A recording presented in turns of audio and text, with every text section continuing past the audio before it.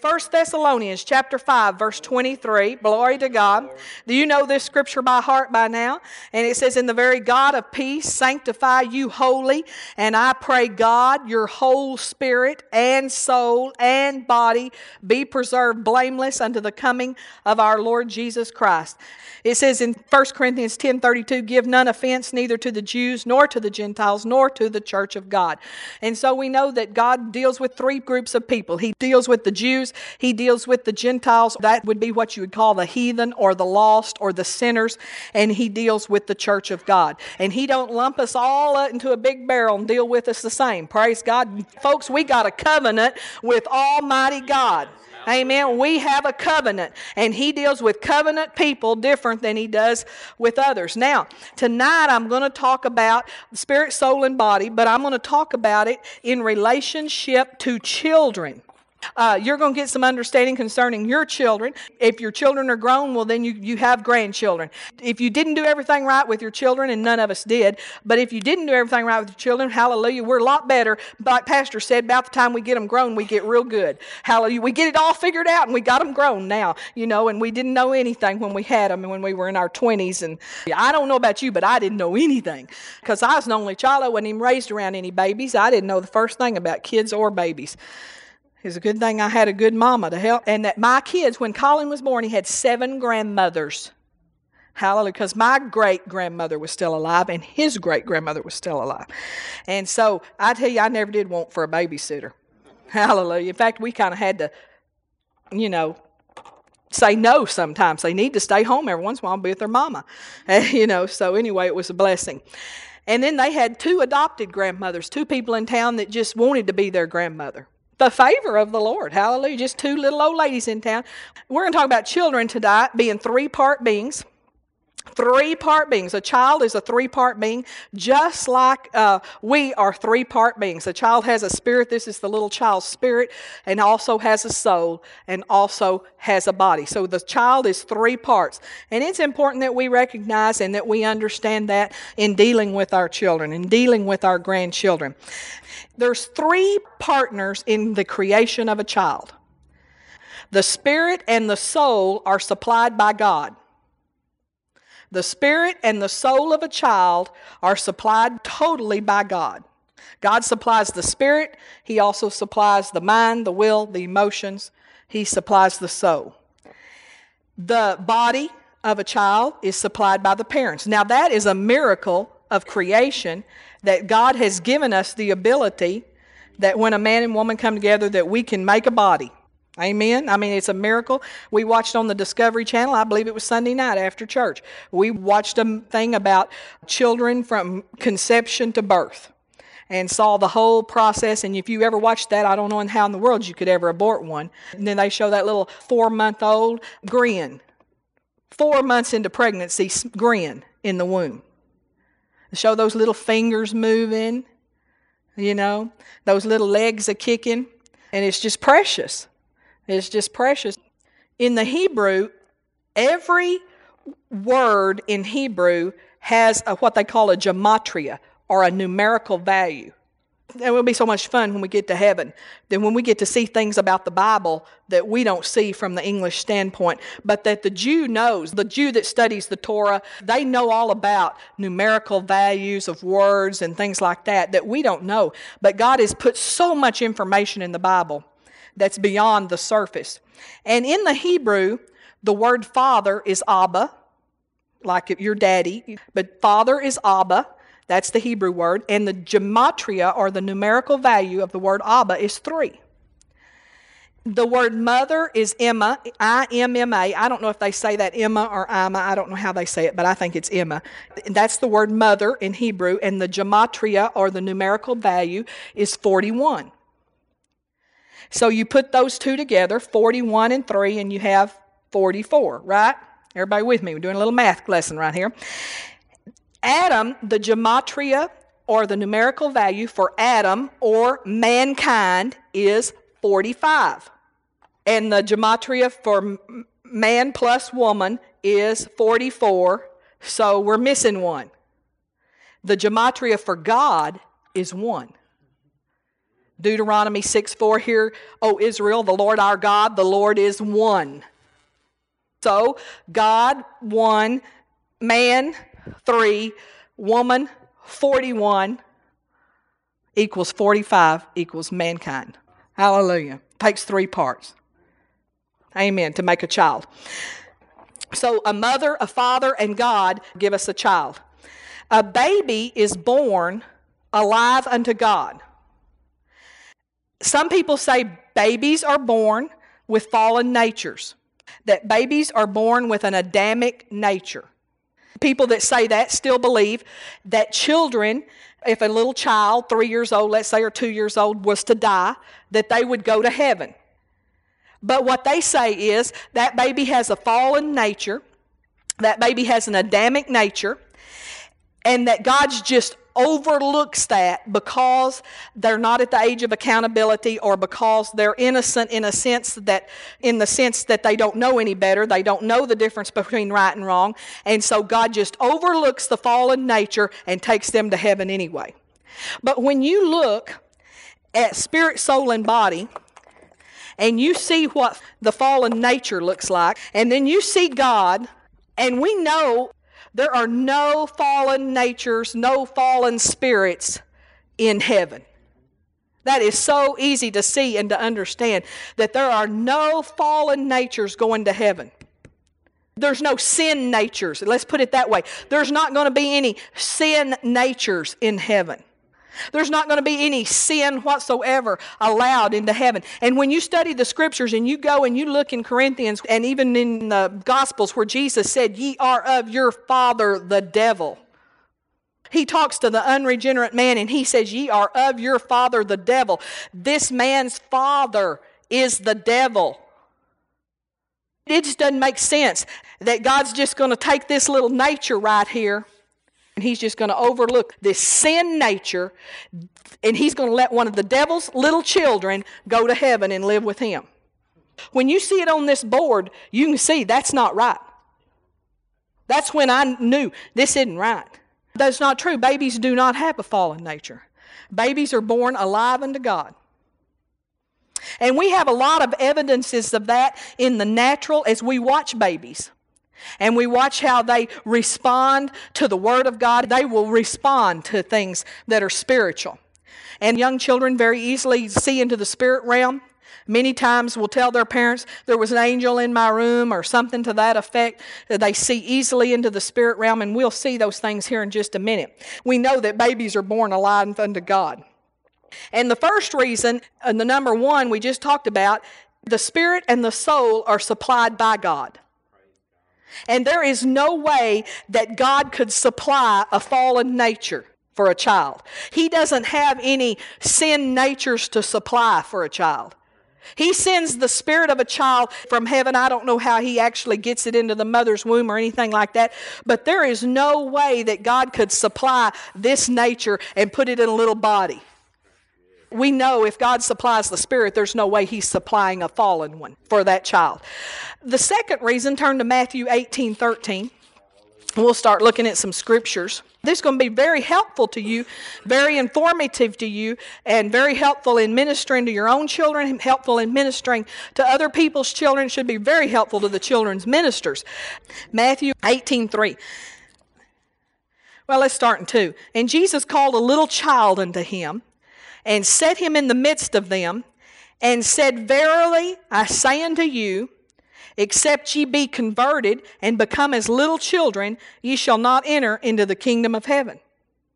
You know, for years we've read that verse and we've said, well, that means having the attitude like a little child has.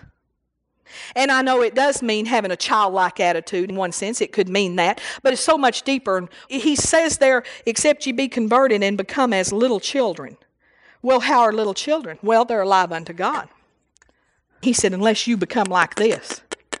He's talking to them. He's saying, unless you become like little children are, you shall not enter into the kingdom of heaven. Now, he couldn't be talking about attitude completely, because number one, if you're this man, you ain't going to heaven. I don't care how good your attitude is.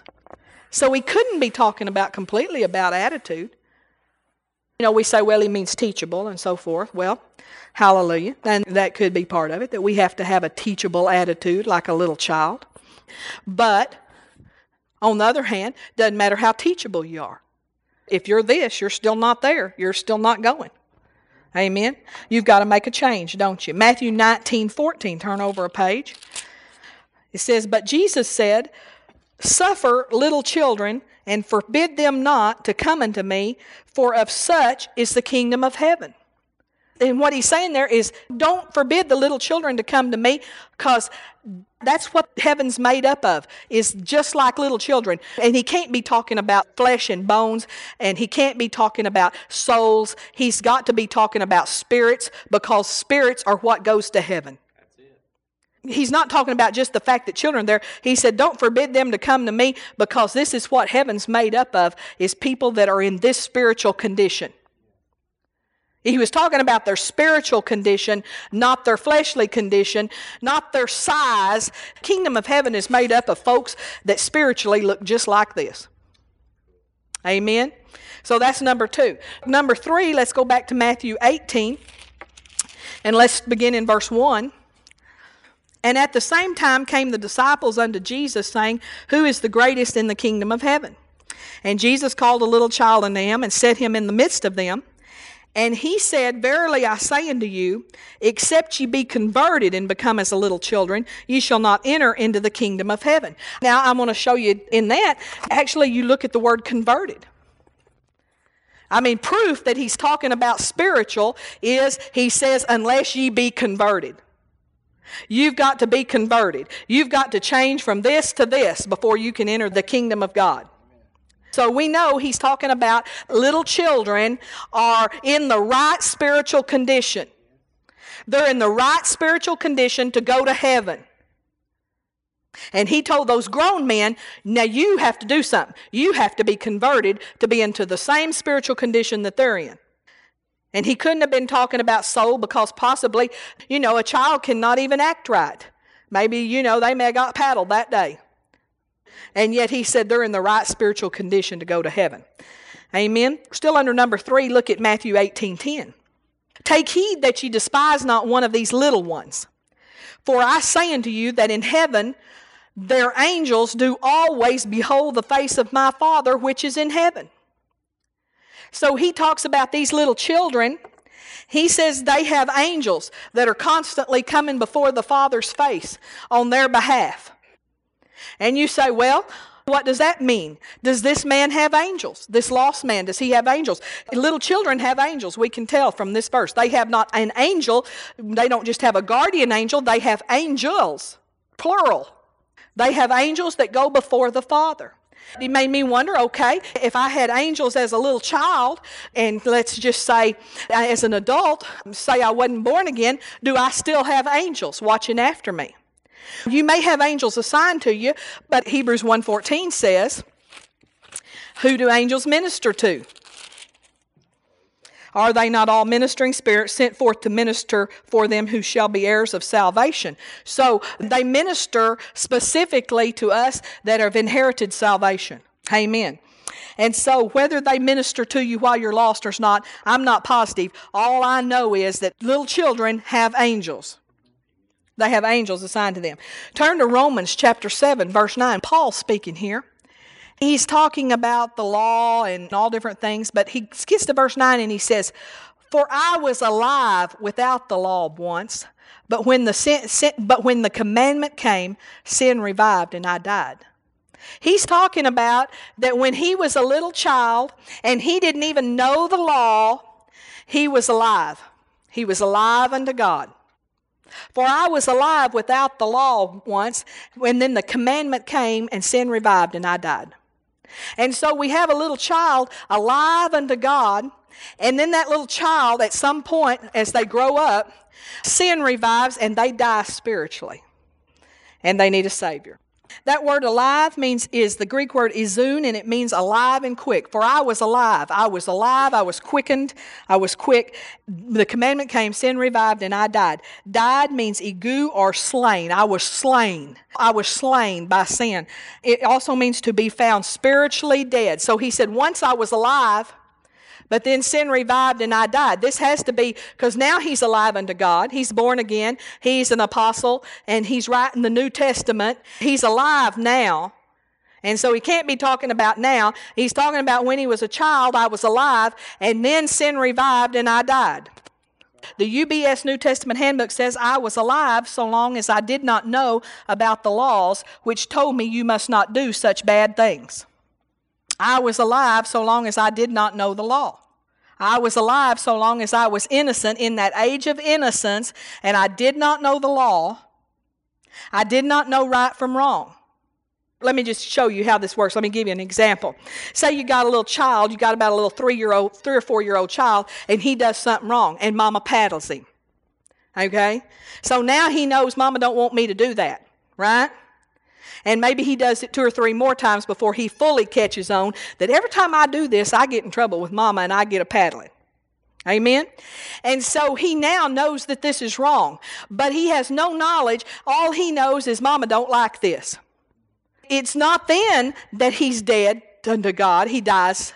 It's not then. No, it's not till that time when he comes to the point where he knows when he messed up and when he sinned, he knows I didn't just sin against mama. I sinned against God. And when he knows that, he dies. I'm going to tell you this is going to help you before it's over. We're going to get there. Turn to Psalm 127, verse 3. This is the 5th reason I put down. I'll put this born-again man up here. He's sealed by the Holy Ghost, and he's born again. 127, verse 3. This is another reason I know that children are born alive unto God. Lo, children are a heritage of the Lord, and the fruit of the womb is his reward. Children are a heritage of the Lord, and the fruit of the womb is his reward. Now, you got this born-again man up here. I want to ask you something. How much of a reward would that be for him to, let's pretend this is a baby.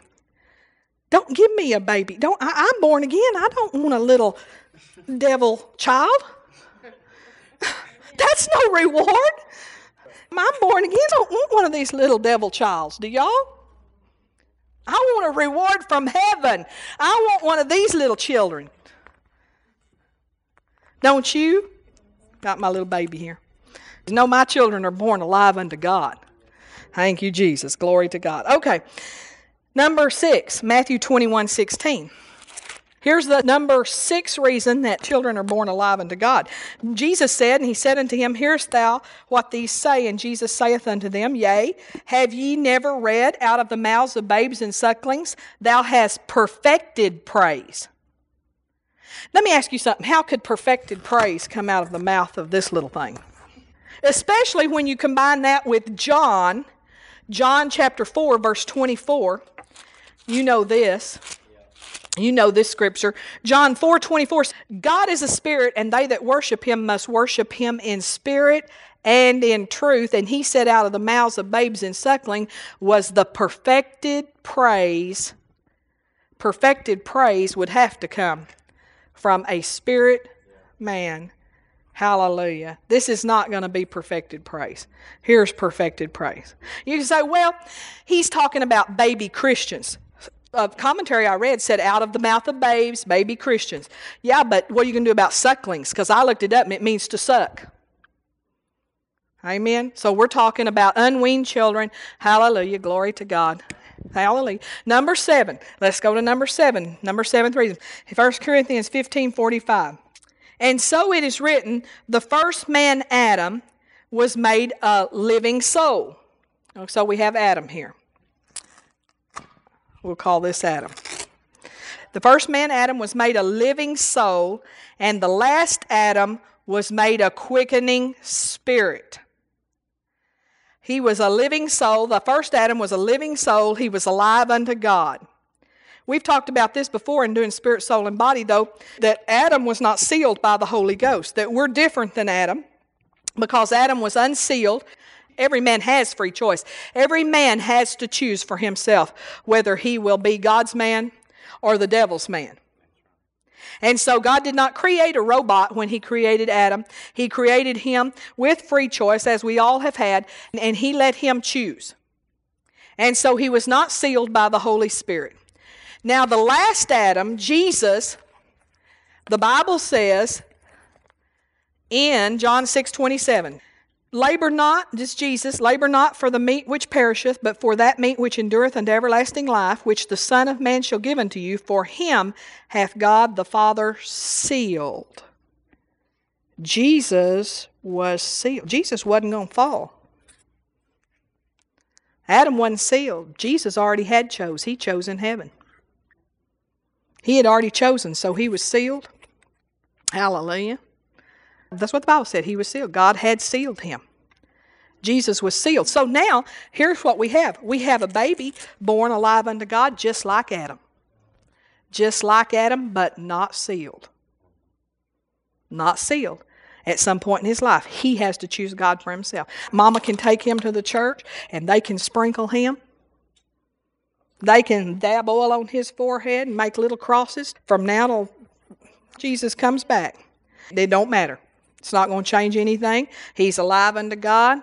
I don't care if you don't baptize him. You don't baptize him as a child, he's still going to go to heaven if anything happens to him, until that day he has to choose for himself. There comes a day he has to choose for himself. And at that point, we become born again. And we know that, I'll give you the scriptures just so you can look them up when you get home. 2 Corinthians 1:22, Ephesians 1:13, Ephesians 4:30. All say we've been sealed by the Holy Ghost. The born again man is sealed. We are sealed. We're not going anywhere. Sin does not penetrate our spirit. And therefore we can't fall. Hallelujah. When we sin against our flesh. The wages of sin are death. We're going to reap it in our flesh. We'll have hell on earth. We'll die and go to heaven. Having hell on earth. Amen. So we have that. Number 8. The 8th reason that we know that babies are born alive unto God is Luke 1:15. And it's John the Baptist. We know that babies have to be born alive unto God because if you look at Luke 1:15, it says, for he shall be great in the sight of the Lord, and shall drink neither wine nor strong drink, and he shall be filled with the Holy Ghost, even from his mother's womb. So he's been filled with the Holy Ghost. I'm telling you, this man right here, the Holy Ghost can't go in this man. The Holy Ghost can't go in this man. John the Baptist could not have looked like this. And yet he wasn't born again because redemption hadn't even been, none of it had been done. So he wasn't born again. He was just alive unto God. And in the womb, he was filled with the Holy Ghost. And I'm telling you what, he's not the last child that's been filled with the Holy Ghost from their mother's womb. Still not sealed. John the Baptist had died before Jesus did the redemption thing and resurrection thing. And so he actually went into what they call Hades. It's really Hades. Jesus said, descend in the lower parts of the earth. And we know there were 2 holding tanks down there. We know that because remember Lazarus and the rich man was in hell, and Lazarus was in Abraham's bosom. He was in, it actually says Abraham's bosom in the scriptures. He was in Abraham's bosom. If you look that up, it says Hades, and it's in the lower parts of the earth. But we do know the rich man who was in hell could see over and see Lazarus and Abraham over there. And he said, Abraham, send Lazarus over here for some water, dip his finger in the water to put on my tongue. So they were in a holding tank. They couldn't go to heaven. Why? Why could the Old Testament saints, John the Baptist, could not go to heaven? Because why? He wasn't born again. He had a sin nature.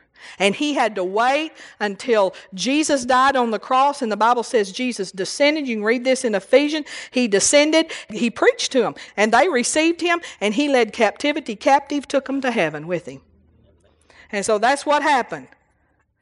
That's what happened. He was born alive unto God. He was filled with the Holy Ghost in his mother's womb. Now, number 9, the 9th reason that we know that children are born alive unto God is we have to look at how men get saved, how the actual salvation experience occurs. And so let's turn to Romans chapter 10, verse 9. It says, that if thou shalt confess with thy mouth the Lord Jesus, and shalt believe in thine heart that God hath raised him from the dead, thou shalt be saved. For with the heart man believeth unto righteousness, and with the mouth confession is made unto salvation. So for a child to get saved, he's got to come to the age where he can understand this. Now let me just back up a little bit because maybe I got a little ahead of myself. I believe we've understood this wrong until tonight, and because of it we've been misled. We saw our little children, we brought them up in this faith and spirit-filled movement. They were going with us, singing praise songs, and they were little. I mean little kids, and we brought them up in it. And so many of them, 4 years old or so, would speak in tongues. I heard one say the other night, my daughter spoke in tongues when she was 3 years old. And I know as a parent what I did is I interpreted that my child was saved. And through the years, I told my child he was saved. And I would relate the story, although we had never led him in the prayer of salvation, because he spoke in tongues on his own. I remember one night when it happened, we were in the Eagle Theater in Seagraves, Texas, and we were having a special meeting with Brother and Sister Fisher. Brother and Sister Fisher knew how to flow in the Holy Ghost just as good as anybody I've ever seen. Boy, they were Pentecost all the way. So we were having special meetings with Brother and Sister Fisher, and the Holy Ghost was moving. I looked over at Colin. He's 4 years old. He's sitting beside me in the theater seats. And I said, Colin, you want to go down and let Brother Fisher pray for you to be baptized in the Holy Ghost? I don't know why I said it. It just popped out of me. He turned to me and he said, well, Mama, just listen to this. And he just started praying in tongues. And so I thought, well, no need to Brother Fisher to pray for him. He's already praying in tongues. So I said, well, he's saved, baptized in the Holy Ghost. Well, he wasn't. He was just alive unto God. Because to be saved, you have to be of an age to understand, first of all, that you're a sinner. You have to understand that you need a Savior. You can't be saved till you know you need a Savior. And not only that, but according to Romans 10:9 and 10, you have to confess with your mouth the Lord Jesus, which we could get a little child 3 years old to do that. They have to have an ability to believe in their heart, not only in the crucifixion of Jesus, they have to have an understanding of the resurrection of Jesus. And why he was crucified, why he was resurrected. There has to be some understanding there. And they have to believe in their heart and confess with their mouth, and then they're saved. I think, personally, you can think what you want to, but I think we've called 3 and 4 year old kids saved, and they weren't saved, they were just alive unto God. And kids that are alive unto God, just like John the Baptist could be filled with the Holy Ghost in the womb, they can speak in tongues because they're alive unto God. I believe we could go in that nursery right now and get them all speaking in tongues. Because they're alive unto God. I believe without telling them the plan of salvation, without telling them baptized in the Holy Ghost, we could just get them speaking in tongues. I know in the nursery in Birmingham, back when the Joy Revival was going on and people were running in the church, it was just running. They were just running. Well, the little 3-year-olds, nobody said a word in the nursery that morning. The teachers didn't demonstrate or anything. And they're singing a praise song in the nursery, and all the little kids in the circle all began to do like this. Dance in the Holy Ghost. Why? Because they're alive unto God. Hallelujah. I think it's so precious that they're alive unto God, but I think that we made a big mistake in the body of Christ when we've thought that they were saved. Because then as parents, we weren't on the alert. We just said they're saved. And I know, and I'll just have to use him for an example, I remember, and later on, as I begin to see this, and I begin to apply this to some of the things in our spiritual life of our family, this just became so clear to me. And I remember when Colin got to be a teenager. Now, all this time I've been telling him he was saved. I think that can mix a kid up. And I remember myself. I remember when I was 10 years old, and I'd been to many revival meetings, many church meetings with my grandparents especially. My parents weren't faithful to church, but I'd been to many with them. And when you go to the Baptist church, every time you go, you hear the plan of salvation and you get an invitation at most Baptist churches. And so I had many opportunities to respond to the invitation and to be saved, but I had no conviction whatsoever until one night in 1964, in June of 1964, when I was 10 years old, and they were having an outdoor camp meeting in Winters, Texas, and the preacher preached all week long. I felt nothing. But on Saturday night, all of a sudden, the Holy Spirit brought me under conviction. All of a sudden, I needed a Savior. Amen? And now I remember when Colin, he got to be, I don't know, he was a teenager, that's all I know. And we had a king-size bed still. And when our kids were younger and living at home, and most of their lives in the evening, well, early 8:30, 9 o'clock, maybe I would get in the bed and start reading or something. And the kids always come in there and pile up in the bed with me, and we would talk. It seemed like that was the place that they would share things. And I remember one night it was just Colin that came in there, and he's piled up in the bed with me, and he tells me, I don't feel like I'm saved. Now, in my heart, I said, well, I knew he was. Because why? Because he spoke in tongues when he was 4 years old. But at least I was smart enough. I said, well, I know you are, but let's just go through this anyway. And so I went through with the plan of salvation with him and had him pray the prayer with me and just nail it down. Well, praise God, at least we did that. But I've just noticed now, after God began to show me these things, I began to notice and think about all the preachers' kids I knew that had come up kind of like ours had in the charismatic, spirit-filled, word of faith movements, and they all spoke in tongues, and we all thought they were saved. And I just began to think about how many of them I knew that had just gone the way of the world. Just get into trouble. They just went the way of the world. And lots of preachers' kids. We could just stand up here all night and name the big name preachers. And I believe that's part of the reason. I really believe that's part of the reason is because we thought they got saved when they were 3 years old. And when they were 4 years old and they didn't get saved, they were just alive unto God. And then sin revived at some point in their life when they understood that when they threw that ball at the window, it wasn't just mama that didn't like that, but that they had literally sinned against God by disobeying their mother or whatever they did. At that point that they understood that, sin revived and they died. And all of a sudden they're sinners. Now they need a Savior. And unless somebody knows it, and unless somebody preaches to them, and thank God that we got the Holy Spirit as parents. We've got the Holy Spirit to show us and to cause us to be sensitive to our kids.